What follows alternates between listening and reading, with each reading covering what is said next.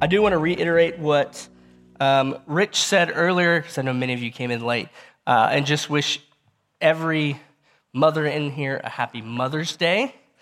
You're welcome. And also, too, for those of us, like me, who've lost our mother, or maybe you in here have lost a child, a miscarriage of some sort, just know that your God is with you, and he hears you, he knows your pain, and he loves you. So go with me to Mark chapter 9. Mark chapter 9, starting in verse 30. We've been journeying through the book of Mark, and today we have a doozy of a section, and I'm excited to jump through it with you. So Mark chapter 9, starting in verse 30.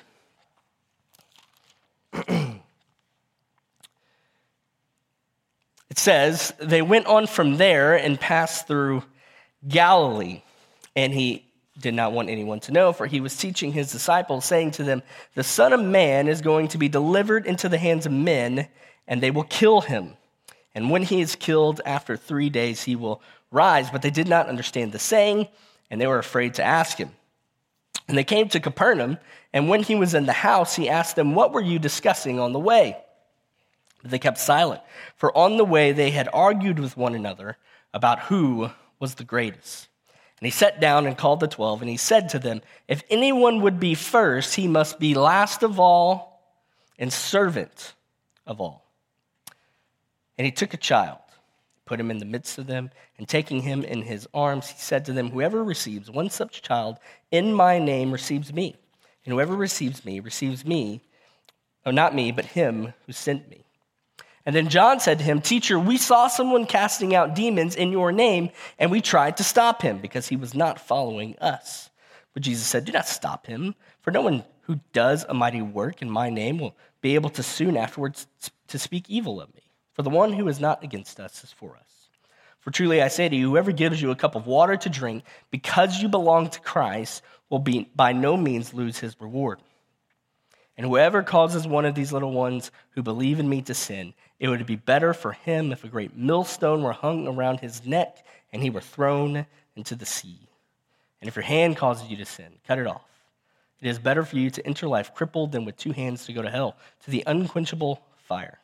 And if your foot causes you to sin, cut it off. It is better for you to enter life lame than with 2 feet to be thrown into hell. And if your eye causes you to sin, tear it out. It is better for you to enter the kingdom of God with 1 eye than with 2 eyes to be thrown into hell, where the worm does not die and the fire is not quenched. For everyone will be salted with fire. Salt is good, but if the salt has lost its saltiness, how will you make it salty again? Have salt in yourselves and be at peace with one another. All right, so before we jump in, I want to remind you of a couple things that Tristan talked about last week that is going to help us understand these 4 moments better. So first, let me remind you that we are in the second half of the book of Mark. The confession of Peter in Mark chapter 8 serves as the continental divide between the first half of Mark and the second half of Mark. And the first half of Mark is primarily about who is he, whereas the second half of the book of Mark is more about our discipleship. What does it mean that he is the Christ? How does that impact the way that we follow him? So the second half is more about our discipleship, okay?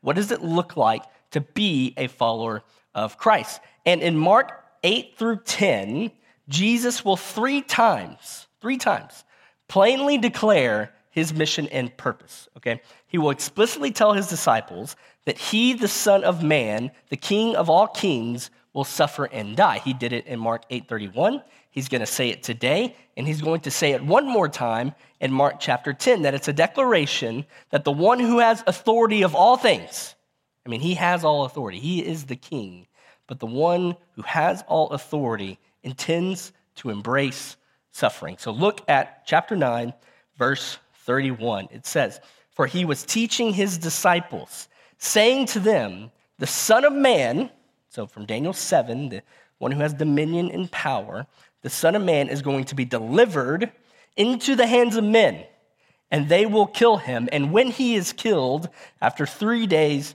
he will rise. Now, if you have a translation that says the Son of Man will be betrayed, that's not a fully accurate translation, because you can't just say that the suffering and death of Jesus happened because, and many people will say, well, the suffering and death of Jesus happened because Judas was betrayed. Well, it's deeper than that, okay?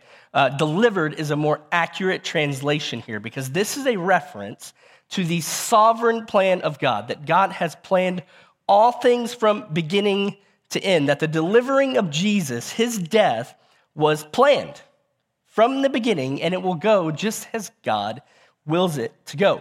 And so it's worth noting here, and this is one of the things I love about preaching through a book of the Bible, is you get to these small moments where you could just pass them up, but really you want to take advantage of these moments where God is teaching us some theological truths. And so it's worth noting here that if we look carefully at the text, we see what is known as the dueling realities of the divine sovereignty of God and human responsibility. That's what we see here. The mystery of the divine sovereignty of God and human responsibility. So I want to talk about that just for a second. We could just easily pass this by. It'd probably be easier, to be honest, but I think it's important that we understand this. So Jesus says the Son of Man is going to be delivered, okay? You see that? There is intent there, right? There is a plan. He's going to be delivered. Someone's delivering him over. That on one hand, it was the definite plan of God that God would put on flesh and die, okay? But on the other hand, for the ones who participate in that act, the act of killing Jesus, they will face responsibility for those actions. You see this a little bit more clear in Acts. So in Acts 2:23, the apostles, it should be on the screen for you, the apostles are speaking, and they're talking to the Pharisees and the scribes. They say, this Jesus, delivered up according to the definite plan and foreknowledge of God, you crucified and killed by the hands of lawless men. So do you see both realities there? Okay, Acts 4:27, here's another example. The apostles are praying and they say, for truly in this city they were gathered together against your holy servant Jesus, whom you anointed, both Herod and Pontius Pilate, along with the Gentiles and the people of Israel, to do whatever your hand and your plan had predestined to take place. So, you see these dueling realities in the scriptures. God is sovereign. He's moving the pieces on the board to do his will. But at the same time, people are responsible for the choices that they make. And so it's important when we come to a text like this, when we think about the whole of Scripture, that we remember, right? One, we are responsible for the choices that we make. You are responsible for the choices that you make. However, the depravity of human choices is not evidence that God does not have all authority. Does that make sense? The reality that human beings make bad choices does not trump the reality that God is not in control, okay? So our choices matter.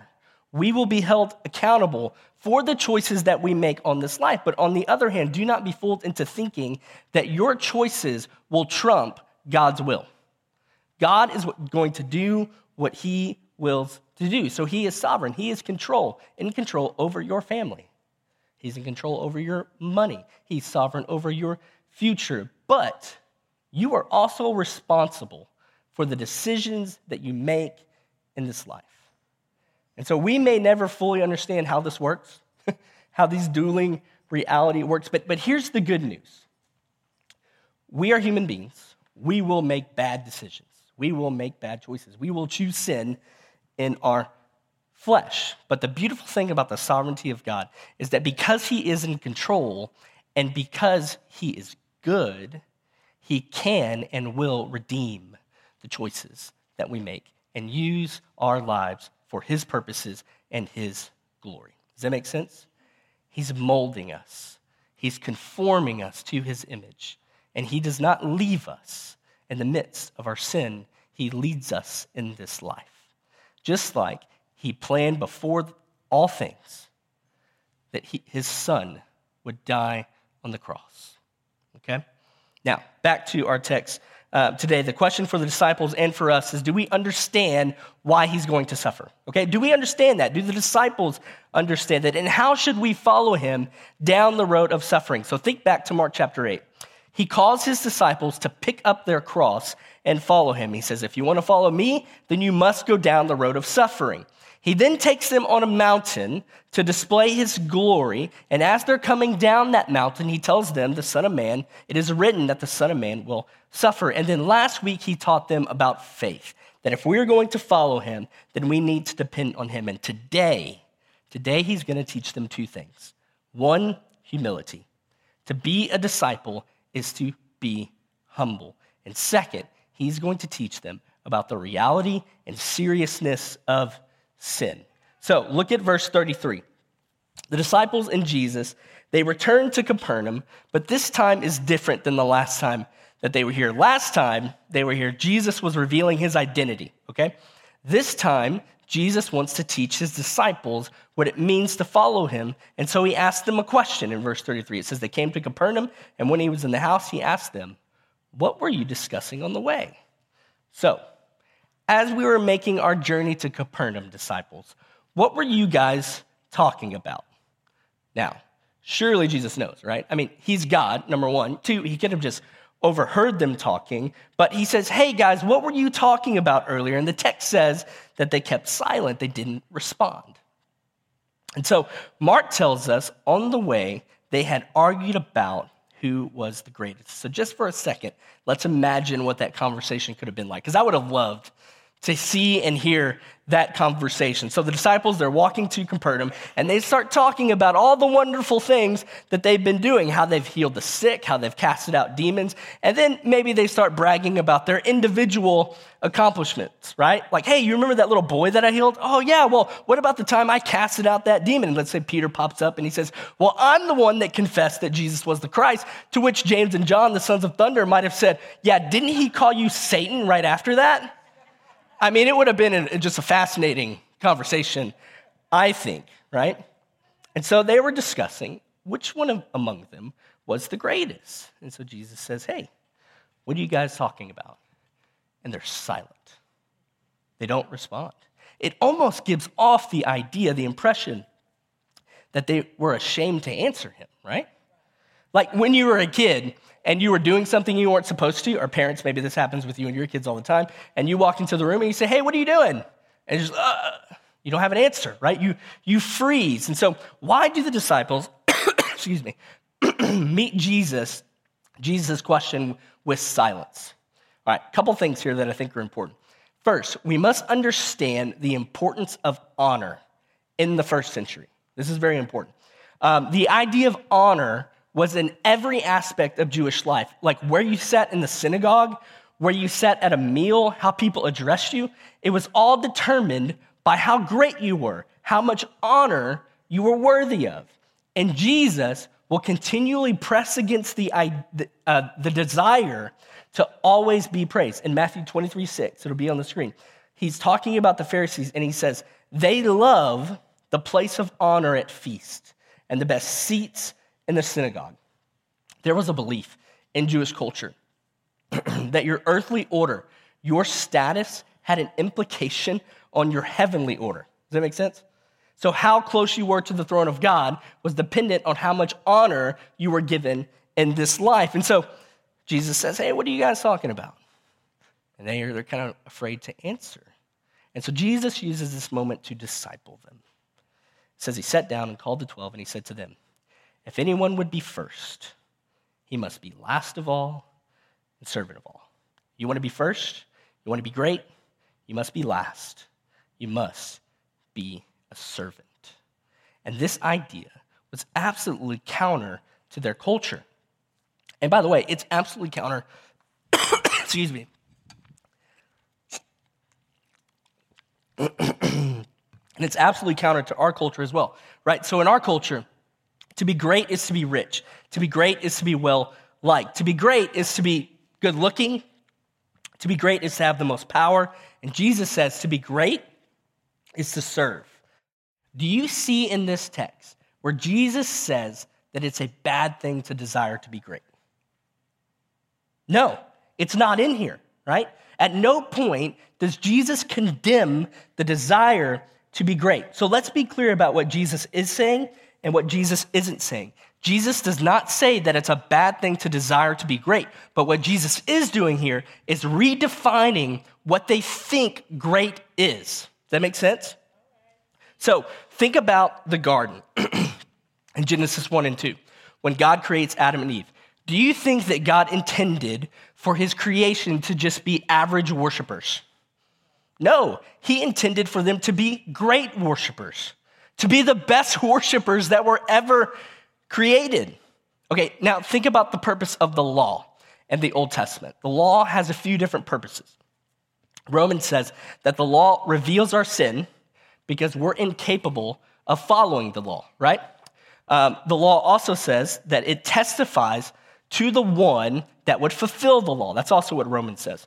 But another purpose of the law was to reveal the greatness of God, that God's holiness, God's character, there is nothing and no one that compares to God. And so the intent of the law is not only to reveal God's nature, God's character, but another purpose of the law was to reveal our intended nature, okay? Because in the garden, for example, when you think about the 10 Commandments, and God says, do not lie, in the garden, for example, Adam and Eve were not liars. They weren't created to be liars. They were sinless before a holy God. So when God says, do not lie, he is revealing to us our intended nature as well. In other words, he's saying, I do not lie, and you were made in my image, therefore you shall not lie. So if you do lie, it not only violates my character as God, but it also violates your intended, created nature. It can be tempting to think of the law as a bunch of rules. That's a shallow way to think of the law. The law dives deep into who God is. It reveals who he is. Don't lie. Why? Because God is not a liar. He will never lie to you. And you were not created to be a liar. And at your core, you were created to be a great worshiper. At your core, you were created to tell the truth. You were created to be great. You were created to be a great friend. Do you know that? You were created to be a great spouse. You were created to be a great parent, a great small group member, a great employee, a great disciple of Christ, and a great disciple maker. I mean, isn't that the point of sanctification? That throughout your life, God will heal you, he will restore you, and he will grow you to be what? To be like Christ, to be great, to be like God. You were created to do great things. Do you know that?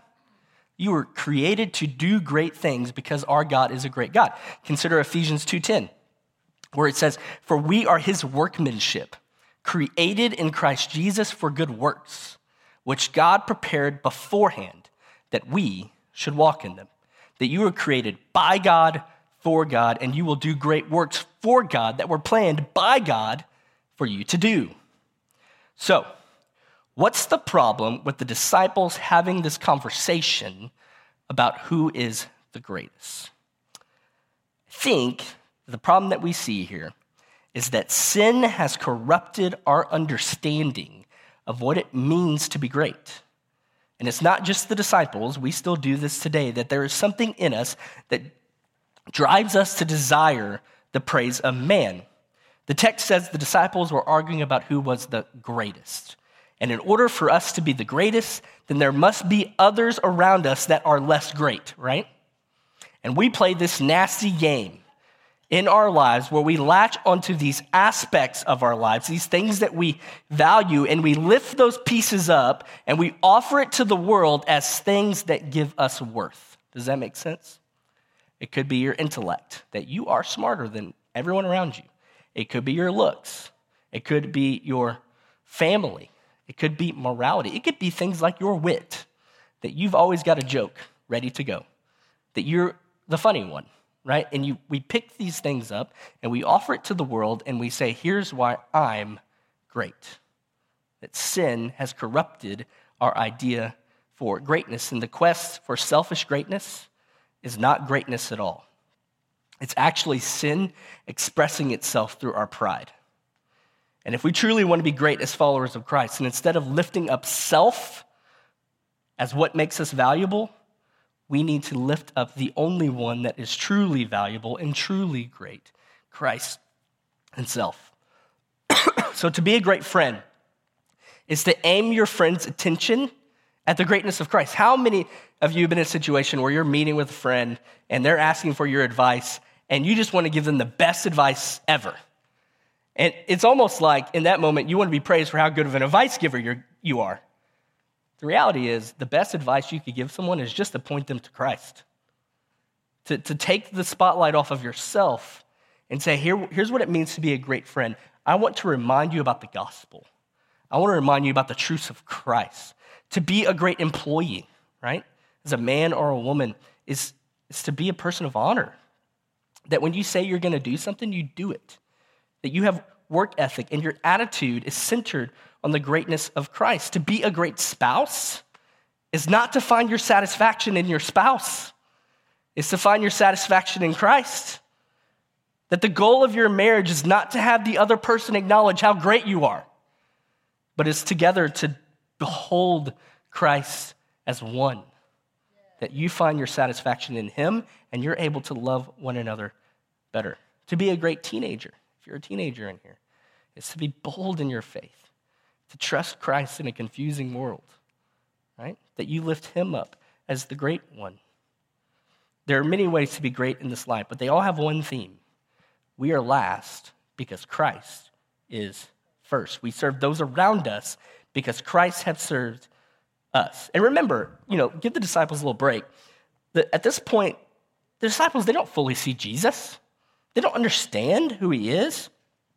But let me tell you, when you get to the epistles and people like John and Peter begin to write about Jesus, they got it, right? After Pentecost, after the Spirit falls, they began to understand what Jesus was teaching them. And we get verses like 1 John 4:7, and this is John. Surely John was in the middle of this conversation, right?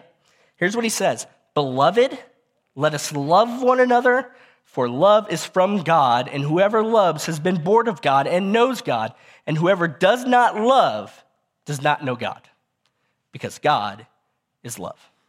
He got it. And here's a question. Is your aim day in and day out to love, or is it simply to be loved? Is your aim day in and day out to serve, or do you live your day just wanting to be served by others? Right? Is your aim each day to see the worthiness of Christ, or to have others see how worthy you are? Jesus illustrates all this by grabbing a child. I love this moment. He grabs a child, he takes him in his arms, and he tells his disciples, "Hey, whoever receives one such child in my name receives me. And whoever receives me receives not me, but him who sent me." Now, to be clear here, I do not believe that Jesus is saying here in this moment that we should be like children. He's going to say that in a couple chapters, that we should have faith like a child. So he's also not saying that children are the models for humility, right? Like parents, look, I don't doubt that you love your kid. You would die for your kid. But I don't know if your 2-year-old is really that humble, right? There's a meltdown when they, look to the left, and it's like, why are you crying? But Jesus is saying here that it's not that we should be like children, but the lesson here is on how we treat children, okay? The object is, are you willing to serve and to love a child? And we must understand how children were seen in the first century, okay?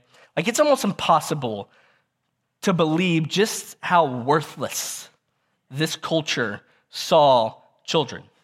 I mean, for the most part, this culture saw no value in children.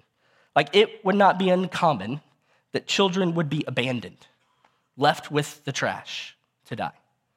In Greece, scholars estimate that the majority of households in Greece they were one-child households, because more than one, it was too many mouths to feed. Children were often sold into slavery. Abortion was incredibly normal and common. Kids were often abandoned. In fact, it wasn't until Christianity had sway in Rome until the practice of abortion was eliminated. And I have no doubt, I don't know for sure, no doubt, so this is my opinion, I have no doubt that this moment, as Jesus holds this child and essentially says, you want to be received by me, then you must receive children. That it's my belief that this is one of the moments of discipleship that influenced the disciples and therefore the New Testament church as they followed Christ in a world that abandoned their newborns and killed their unborn. That this is one of the moments that shaped how the Christian views children, and especially how they view the unborn and the abandoned, that they love them and they serve. And so when the church began to explode, one of the things that the world saw, and you can read about this in church history, one of the things that the world saw was how much the Christian loved the child and loved the unborn, how they fought for them, how they cared for them. When no one else would, the church was picking up children off the streets. So Jesus says, you want to receive me, then you receive this child. This is one of the reasons why if you are a member here, we expect that every member here serves in the children's ministry. Right? Every single person. Doesn't matter if you have a child or not, that all of us together, we love the child that God has brought to this faith family. Every single one of us. I mean, look at what Jesus says. Whoever receives one such child in my name receives me. And whoever receives me receives not me, but him who sent me. If you honor a child, you set off a chain reaction that reaches to the throne room of heaven. Do you see that? You honor a child in my name, you honor me. And not just me, but the one who sent me. And historically, especially in America, the children's ministry is the least served ministry because you will not get glory by serving there. No kid's going to praise your name. Well, they might, be very happy to see you, but you're not going to get thanked that much. May it never be the case here that if we want Jesus to receive us, then we must love and serve the child. Love them and honor the ones that he's put in our faith family. That we as a church redefine what it means to be great. That we're a church that loves children even though they may never show their gratitude. Right?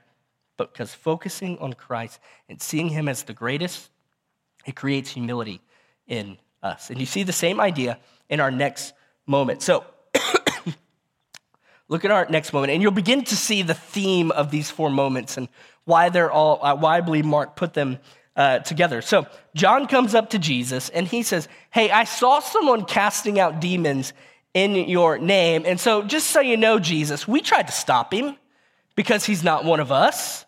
In other words, we saw a guy that we don't know, who doesn't belong to our crew, doing your work, and because he was not part of our crew, we told him to stop. Aren't we the best, Jesus? Notice, there's nothing in this text that assumes that what this guy is teaching or preaching is wrong. He isn't preaching some false theology. He isn't leading people astray. The issue that John has with him is that God is at work through someone else outside of the disciples. I remember one time I was preaching at a Disciple Now, which a Disciple Now is a youth retreat for students. It happens like Friday, Saturday, Sunday. I was pretty young, like 21 years old. And I remember I studied and I crafted and I perfected like 3 different sermons that were just baller. I mean, they were like the best, right? So I was going to preach once on Friday and 2 on Saturday. And after I did my last one, I felt so good. I was like, I killed it. Like every single one of those kids is going to love Jesus because of me, right? Well, typically a D-Now speaker would speak on Sunday. But I was serving as a youth minister, and so I couldn't do that. And so they asked a guy who went to church there to give the sermon on Sunday in my place. And it was a guy that I went to high school with. And how do I say this? He's probably never going to watch this video. He was an absolute jerk, okay? I mean, he bullied kids in our high school. He wasn't a believer. But then story had gotten back to me after I had left that high school that Christ had grabbed his life and radically transformed him. I had never seen it before. I hadn't talked to him since high school, but I knew and I had heard about it, and I heard that this guy was preaching in my place. And so on Sunday, I get a text from one of the leaders of that youth ministry, and they said that that guy had just preached the best gospel proclamation that they had ever heard. and that tons of students that morning gave their life to Christ. How do you think I reacted? Yeah. There was something in my 21-year-old arrogant mind that was filled with disappointment and bitterness. And in that moment, all of my pride and insecurities just came flowing out. I mean, it was actually a scary moment in my life when I realized what was happening and how arrogant and prideful I had become. So let me ask you this. Let me take it from me, personal to us. What if God began a true, real revival in our city? Like, lives were being transformed. I mean, the Spirit just fell on our city and things were changing. I mean, the gospel went out, people heard it, received it, and his word exploded. But he began that revival at TBC, or Miller Heights, or First Baptist Belton. He didn't start it here. Would we have the humility as a church to celebrate that work? Or would we be jealous that God didn't do it through us? Right? It's just something to reflect on. Let me say it in a way that can be very practical for us. And I'm shortening some stuff here because of my voice. An arrogant church is a destructive church. An arrogant body, an arrogant faith family is a destructive faith family. If we would ever have the audacity to claim that we're the only church that God can and should work through, then we will be a destructive church. A church that claims that they are the only way to truly know God is not a church that proclaims Christ. That is a church that proclaims self. And you should be weary of them. And if we ever begin to sound like that, you should call us out on it. Because that is a scary moment for a church when they become so inward focused that they think only God can work through them. Right? We have to be very careful of that. It is the mark of pride. The ultimate result of being focused on self and pride is highlighted in the next and last moment. Look at verse 42. Let me give you 4 things about this moment. I'm not going to read it again. And this moment, it's a hard text. In fact, I probably could have waited to do this on its own next week. And probably while I was reading it, some of you are like, oh, we're doing a lot today. I could have, but I'm trusting that it's God's will that we talk about these verses within the context of, I think Mark intended them to be learned in. But I don't want, just because it's going to be a very short tag on at the end, I don't want you to miss the seriousness of this moment. So 4 things about this moment. 1, we should be serious about keeping others from sin. We should be serious about keeping others from sin. He says, whoever causes one of these little ones who believes in me to sin, it would be better for him if a great millstone were hung around his neck and he were thrown into the sea. So what is he talking about little ones? Some believe it's children here. Some believe it's a reference to all believers. My opinion is the latter, that it is a reference to all believers. 1, because this is in the context of Jesus' previous conversation with John, and specifically what he says in verse 41, but also because this whole section is applicable to any believer when you consider the entirety of Scripture, that we should all be serious about keeping others from sin. So if you're married, you should be serious about keeping your spouse from sin. If you're dating, you should be serious about keeping your boyfriend, your girlfriend from sin. If you're a parent, you should be serious about keeping your child from sin. If you're a leader of a ministry, you should be careful of the way you talk, of the attitude in which you talk with the people that you serve with. That when you look around at your sphere of influence, that we should be serious about keeping those around us from sinning, either intentionally or unintentionally. This is not something that we can just read and go, oh, that's interesting. No, that we should do some serious reflection on who we influence, the way that we interact with people, and the way that we influence people in this life. Second thing, we should be serious about our sin. We should be serious about our sin. He says in verse 43, if your hand causes you to sin, cut it off. It is better for you to enter life crippled with 2 hands to go to hell, to the unquenchable fire. So you probably heard this before, but the language is symbolic here. Jesus is not actually telling you to cut off your hand. Like, nowhere in the Bible are we commanded to cut off our body parts. In fact, the reality is if you did just have one hand, you would still be tempted to sin, right? Because the problem's not your hand, it's your heart. But the language here is meant to shock us. It's meant to shock us. That what Jesus is really saying here is that no matter how important you think your hand is, your foot is, your eye is, it's not as important as doing whatever you can to keep yourself from sin. So let me ask you, for each of you to consider, is there a sin in your life right now that you are ignoring or hiding? I'm not going to label what sin that could be. I think that's the Spirit's job to convict you of that. And the reality is, if you currently are in sin, you know. Spirit's convicting you right now about what that sin is.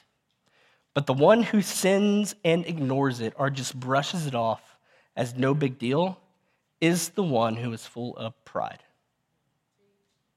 The humble confess. The humble repent. The humble seek reconciliation. The prideful go from conflict to conflict, and they fight, come up with excuses for their sin. Third thing, we should be serious about hell. I think I've told this story before, but when I was a freshman at Mary Hardin Baylor, I had an intro class called Intro to Christian Ministry. And the professor was the legendary Dr. Kemp. Okay, if you know Dr. Kemp, he was just a gentle and kind man, been a pastor for like 25 years, and was a professor in his retirement. Well, one day we walk into class, and everyone is chatting as they walk in, and as we're sitting down, you hear this guy in the very back, as he's sitting down, they're chatting away, he turns to his friend and he goes, "Oh, hell no." It's as loud as can be. I mean, so loud it was awkward, right? Like, everyone's like, "Oh, did he just yell that?" And so then everyone like sits down and everyone looks at Dr. Kemp. What is Dr. Kemp going to do in this moment? And so Dr. Kemp, he looked up at us. He slowly got out of his chair, and he walked over to the left to a huge window. And he just stared out the window for like 15 seconds. And we're dead silent. We're like, "Oh my goodness, what is going on?" So Dr. Kemp, he's looking out the window, and then he looks at us, and he says, "Hell is not a joke. Class dismissed." And we were like, "Oh my goodness." And I've never forgotten that hell is not a joke. We should be serious about hell. 3 times in this text, Jesus mentions hell. In fact, we don't have time to go through them all, but Jesus talks about hell more than any other person in the Bible. Do you know that? Any other character. And the reality is that there are many in our churches who are scared to talk about hell, to think about hell, because we can't comprehend a reality where a loving God would send people to hell. But the reality is, a loving God is not loving if he is not just. And a just God cannot just excuse sin. He can't do it. It's impossible. It would violate his nature to just give a pass to sin. And church, our hearts should break that hell is a reality for billions in this world. And even more than that, that it is a reality for people who have never heard the gospel, who don't have a Christian living in or near their city, and there are no churches for them to ask about Jesus.